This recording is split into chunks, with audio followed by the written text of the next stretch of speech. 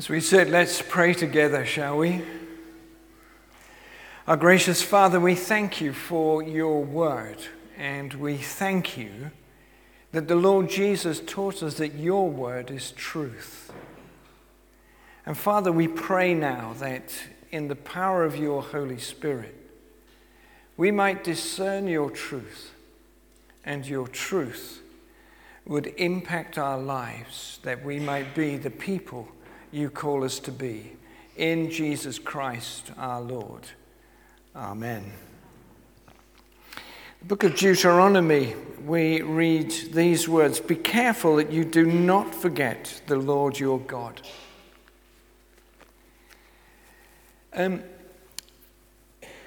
If I think about my own life, I think about the things that have gone right, and there's so much that's gone right. I've always regarded myself as a person who has been very blessed. But then I have days when things don't feel so right, and on those days it's very easy to lose perspective. Those of you who know your Bibles will know that if you read a psalm like Psalm 73, you're reading about a man called Asaph. And clearly Asaph, when he wrote this psalm, was what we would call today clinically depressed. He had lost all sense of perspective. All he could do was look at the people around himself and compare himself with them. And he would find himself wanting, resentful, angry. That even the evildoers, he said, are doing better than me, Lord. Of course, that's not true. As Jesus said in the New Testament, the rain falls on the good and bad alike. But this man had lost perspective. It was all about him. I was feeling pretty low recently. As many of you know, and thank you so much for your prayers and care for us during the time of Anthea's illness. But I was feeling pretty low. Being a primary carer is not my default position. In fact, to be quite honest with you, I would hate to be looked after by somebody like me. Unless you particularly like baked potatoes. Just saying. So, I was feeling pretty fed up. And then somebody I've known for a long time wrote a card and said to me, you know, Mike, I know this is tough, but you have so many things to thank God for. And I was humbled because I had forgotten to be as thankful as I really ought to be for the life that God has given to me. Not every day has been great. But I don't want to be one of those people. You might be one of them. Who just ends up being ungrateful and slips into a life of unrelenting bitterness. And my dear friend, if that's you, what you need to know is that people spot a bitter person within about 30 seconds of meeting them. It's ugly. So I'm standing here this morning to talk to you about gratitude. The Great Gratitude Fade Out is the title of the talk today. That idea that actually we can forget the Lord our God. Forget the works of his hand upon our lives. And I want to begin by saying to you what I'm not talking about this morning. Seems a bit weird to say that, but I thought there were three ways I could approach this. Here's one, which I'm not talking about. This is not a review of the way human history, our view of human history has changed in recent years. I was born in 1949. That means I'm 73 to save you the math. In the 1950s, whilst recognizing that the history of the United Kingdom had some pretty awful moments within it. Say awful, I could say wicked moments within it. But generally at that time, people were thankful to be British. They were even patriotic. A new queen had arrived on the throne, promising to give her life in service to her subjects, not a word that many of you are comfortable with. But people were thankful to be British. 60 years on, and after what is called today revisionist history, many of us don't think like that anymore. Today, many academics, Marxists and others take the view that we need to forget any allegiance whatsoever to our country, any allegiance in terms of patriotism, and that the history that we were taught in the 1950s needs to be retold. Of course, there is something in that. It is pretty true that actually the history that most of us have been written by white men for white men. But actually, as Professor Nigel Bigger in the University of Oxford wrote and got cancelled pretty well within the university, this is a professor of moral philosophy. He dared to suggest that not all about colonialism was terrible for the people on the receiving end of it. Revisionist historians hate our colonial past and anything to do with it. Revered heroes of that history are despised and cancelled, written out of the history script, and their statues torn down and thrown into the water. So now let me be clear, that's not what I'm talking about.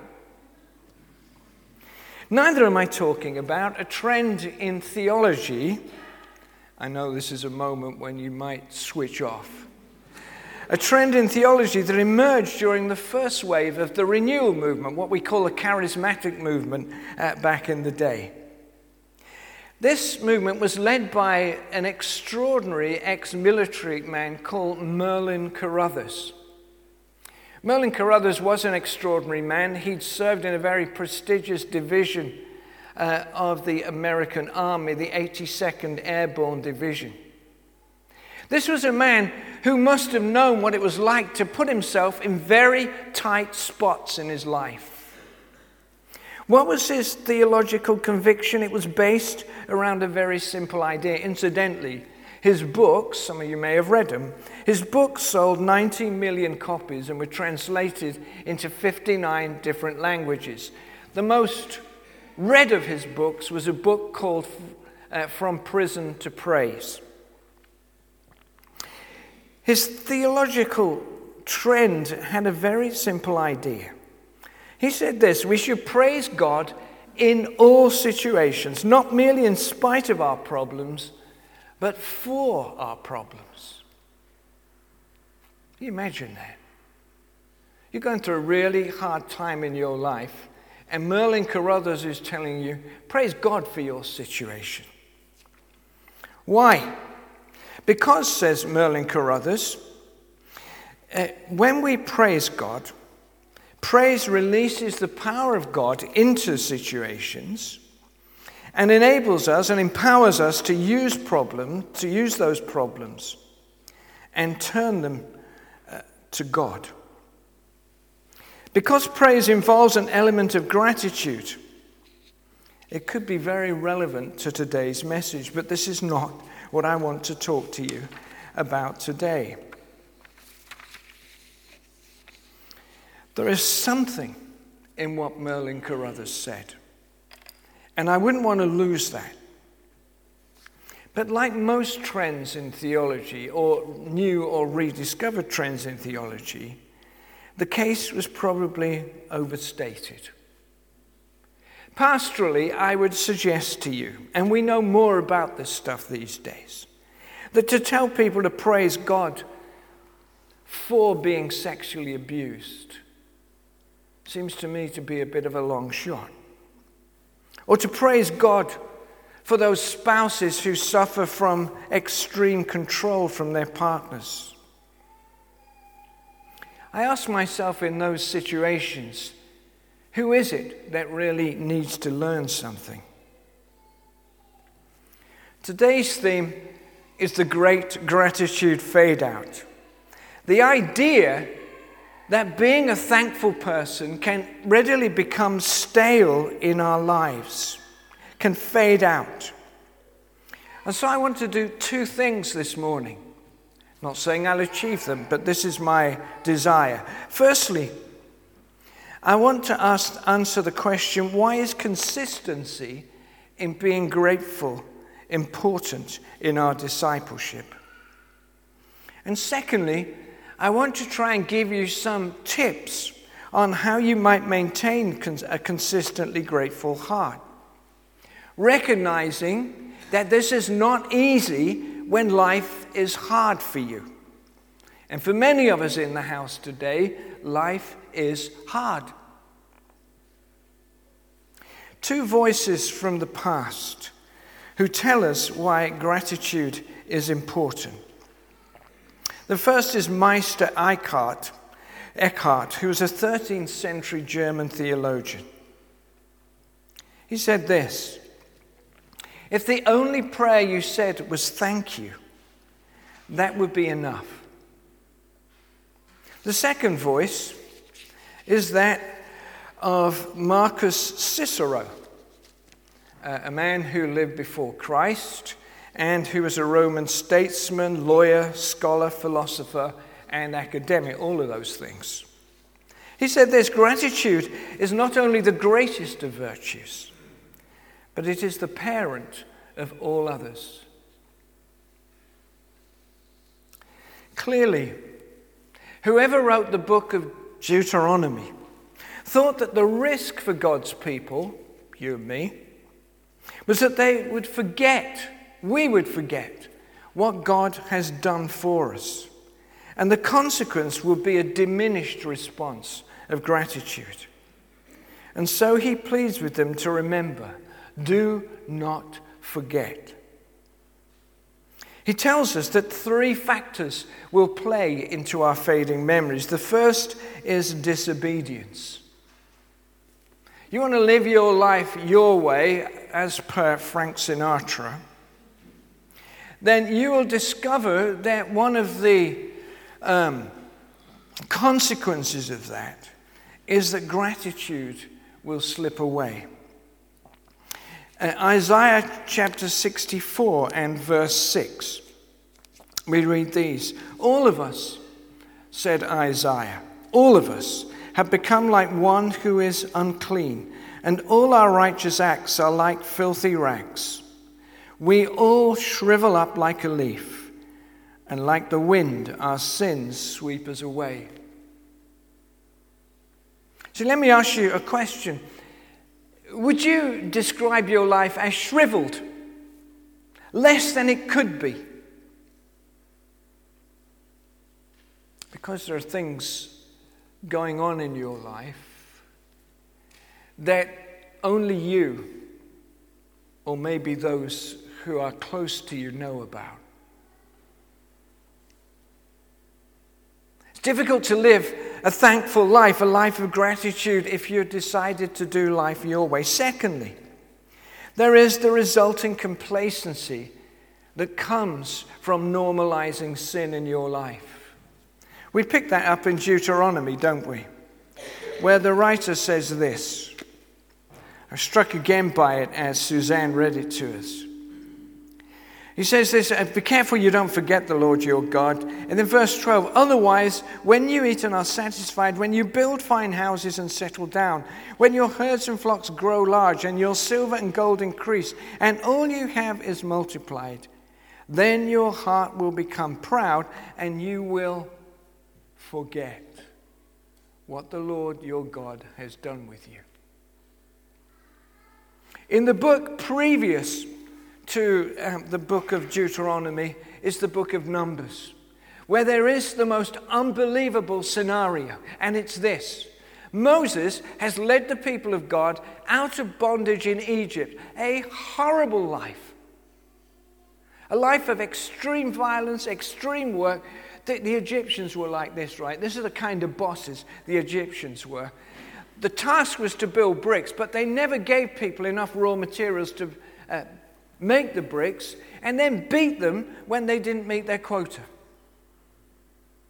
Let me ask you a question. Would you like to work for an employer like that? Okay, someone say no. No. You would hate that. So complacency can easily set into our lives. When we become comfortable, we can forget, says the writer of the book of Deuteronomy. And the third reason, and I would imagine the most relevant reason to the people sitting in the house today, is what theologians call your Sitz im Leben, your setting in life. I guarantee that if you stand at the back of the church and people walk out through the door and somebody says to them, "How are you?" What are you going to say? "I'm fine, thanks." Listen, you've got to get over it. Many of you in the house today are far from fine, and nobody much knows about it. And the problem with holding on to the stuff that's not working in your life is that it will grow something terrible in your soul. It will grow a root of bitterness. I'll tell you again, if you're a bitter person, people will work it out within about 20 minutes. And I'm not just talking about grumpy old men, incidentally. I'm an A-level student, honestly. So, disobedience, the resulting complacency, and your situation in life. Let's just read again what God says about that. In verse 7, God is promising his people a great life. They're going to come out of bondage in Egypt and enter a land that will be extremely productive for them. Economically, they're not going to have problems. In terms of provision, they're not going to have problems. But the warning is, and is this a warning for 21st century Europeans? When you get comfy, the danger is you're going to be complacent and stop thanking God. Verse 10, our text, the writer of Deuteronomy tells us, don't forget to thank God for what he has given you. I need to learn that just recently. That I've got so much to thank God for, to sit in my own mire, feeling sorry for myself as a primary carer, is not particularly a winsome trait. Somehow, we got to get past that. Third thing is, verse 11. There's a reminder that we need to keep God's laws and commandments, because this was to Old Covenant people. The Old Covenant people who did not receive the Holy Spirit in general, but if you're a Christ follower, you have received the Holy Spirit. What the Holy Spirit's meant to do in your life is change you from the inside out. The law tried to change you from the outside in. God had a plan B, and plan B was God is trying to change you from the inside out. You all think that having the Holy Spirit means you might sing a bit louder or wave your arms around in worship. No, it's the tough stuff of transformation. Change from the inside out. Don't forget that. And verses 12 and 14, I read that to you. Beware the complacency when you try and mix the grace of God with your own disobedience. So I want to close by telling you, suggesting to you, that an ungrateful disciple is an oxymoron. Anybody who's a disciple of Jesus should be intrinsically grateful. I don't think you'd disagree with that, but the issue is, how can we stay thankful? How can we stop the great gratitude fade out? Not for all situations, but in all situations. I realize that is very challenging, particularly for those of you who are finding love uncompromisingly tough at the moment. So here are 5 things, very briefly, that you could do to try and maintain gratitude in your life. 1, wake up thankful. The first thing I suggest you could do every day is to start thinking about, what can I say thank you for? Well, the first thing you can thank God for is you're breathing still.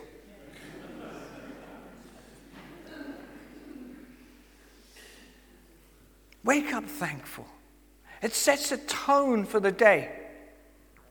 If you wake up and the first thing you think about is all the stuff you really don't want to do today, it's going to have a negative impact on the rest of the day as far as I can see.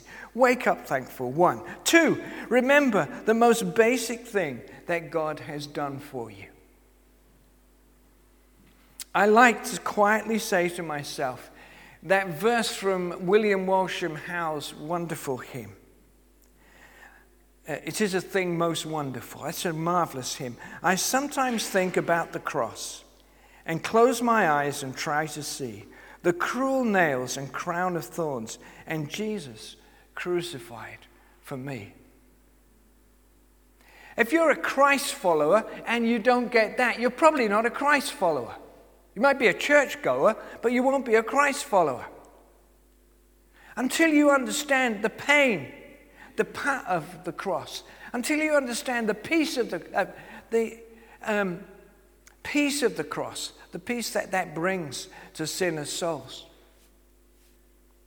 Unless you understand that, and thank God for it daily, you will struggle. I sometimes think about the cross. Maybe we all need to think about that a little more. Third thing is, throughout the day, and especially at the end of the day, thank God for the small things throughout that day that have brought you joy. Be a joy hunter. Little things. I am so incompetent, especially as a carer, that I thank God when something goes right. It gives me joy. I tried to boil an egg. Can you believe this? It exploded.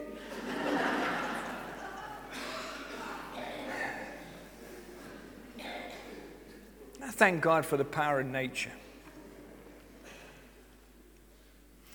Being thankful for the small acts of grace that you see, the small acts of mercy, the small acts of effort. Whatever will help you cultivate gratitude for the bigger things. I wonder if this is true. It's not biblical, but it strikes me as potentially true. And that is, if we're grateful for the small things, maybe we'll be grateful for the bigger things. But I also think that works in reverse as well. Fourth thing is, always thank others for anything they do for you at work, at school, at home, wherever God puts you for the other 6 days of the week. I think, again, if you become a person who's very happy to express thanks all the time, you are more likely to build a consistently thankful heart in your own life. And surprisingly, a lot of people aren't very good at this. And surprisingly, even more surprising is, a lot of people in churches are not very good at this. There are not many churches that will do what we have done this morning. And that is ask people to stand up who are involved in a particular area of ministry so we can thank God for them and honor them. I have a friend who was very, very involved in his church in France. He even bought a house that would facilitate a congregation on a Sunday morning. It had a massive room in it. He bought chairs so that people could sit down, all that stuff. You know what? He doesn't even go to the Church of England anymore because when he left, not one person said thank you. That's a church, for crying out loud. We should be honoring people, thanking them for their dramatic and undramatic, and menial acts of giving. Don't just talking about money, we've done that.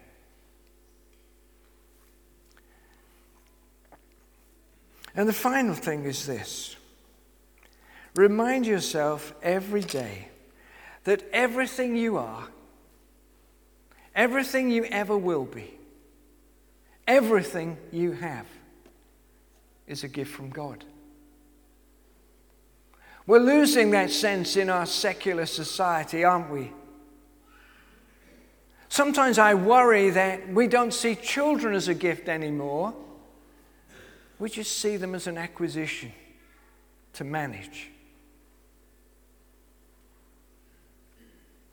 Everything you are, everything you will ever be is a gift of God.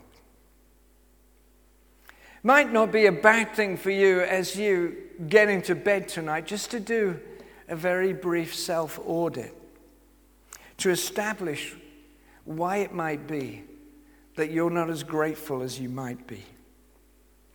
So let me close. I want to speak to you today, to those of you who know full well that sin and complacency has overtaken your life, and you've been overtaken by and obsessed with self-gratification. Not being thankful to God, but just seeking to gratify your own desires. Second, I want to speak clearly to those of you who know that a root of bitterness dominates your life and has robbed you of the joy of being a grateful person. And finally, I want to speak to those of you who have effectively discounted the cost of what it cost God to forgive you your sins. Maybe there was a time when you were hot for that, but now it's barely a flicker in your remembrance of what God has done to you. The power of God's love left you behind years ago. And maybe coming to church is born of habit now, rather than born of conviction.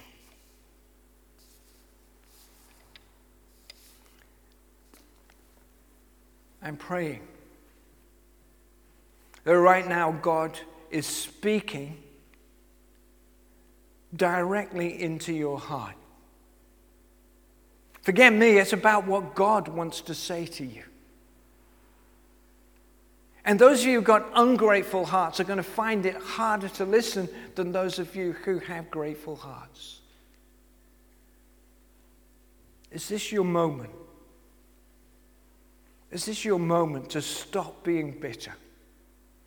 To stop being willfully disobedient to the call of the life that God has for you? Is this your moment? Let's pray. Father, we are so inconsistent somehow in our discipleship. And Lord, maybe when this consistently and persistently comes to being people who are thankful. Lord, for those of us who know full well today that gratitude has faded out in our lives, we pray, Lord, that you give us the courage today to do something about it and turn up the volume, that we might have thankful hearts. Lord, let that begin now. Maybe even at the end of the service, we need to go to somebody and thank them for some small, maybe undramatic and menial act of service that they have done.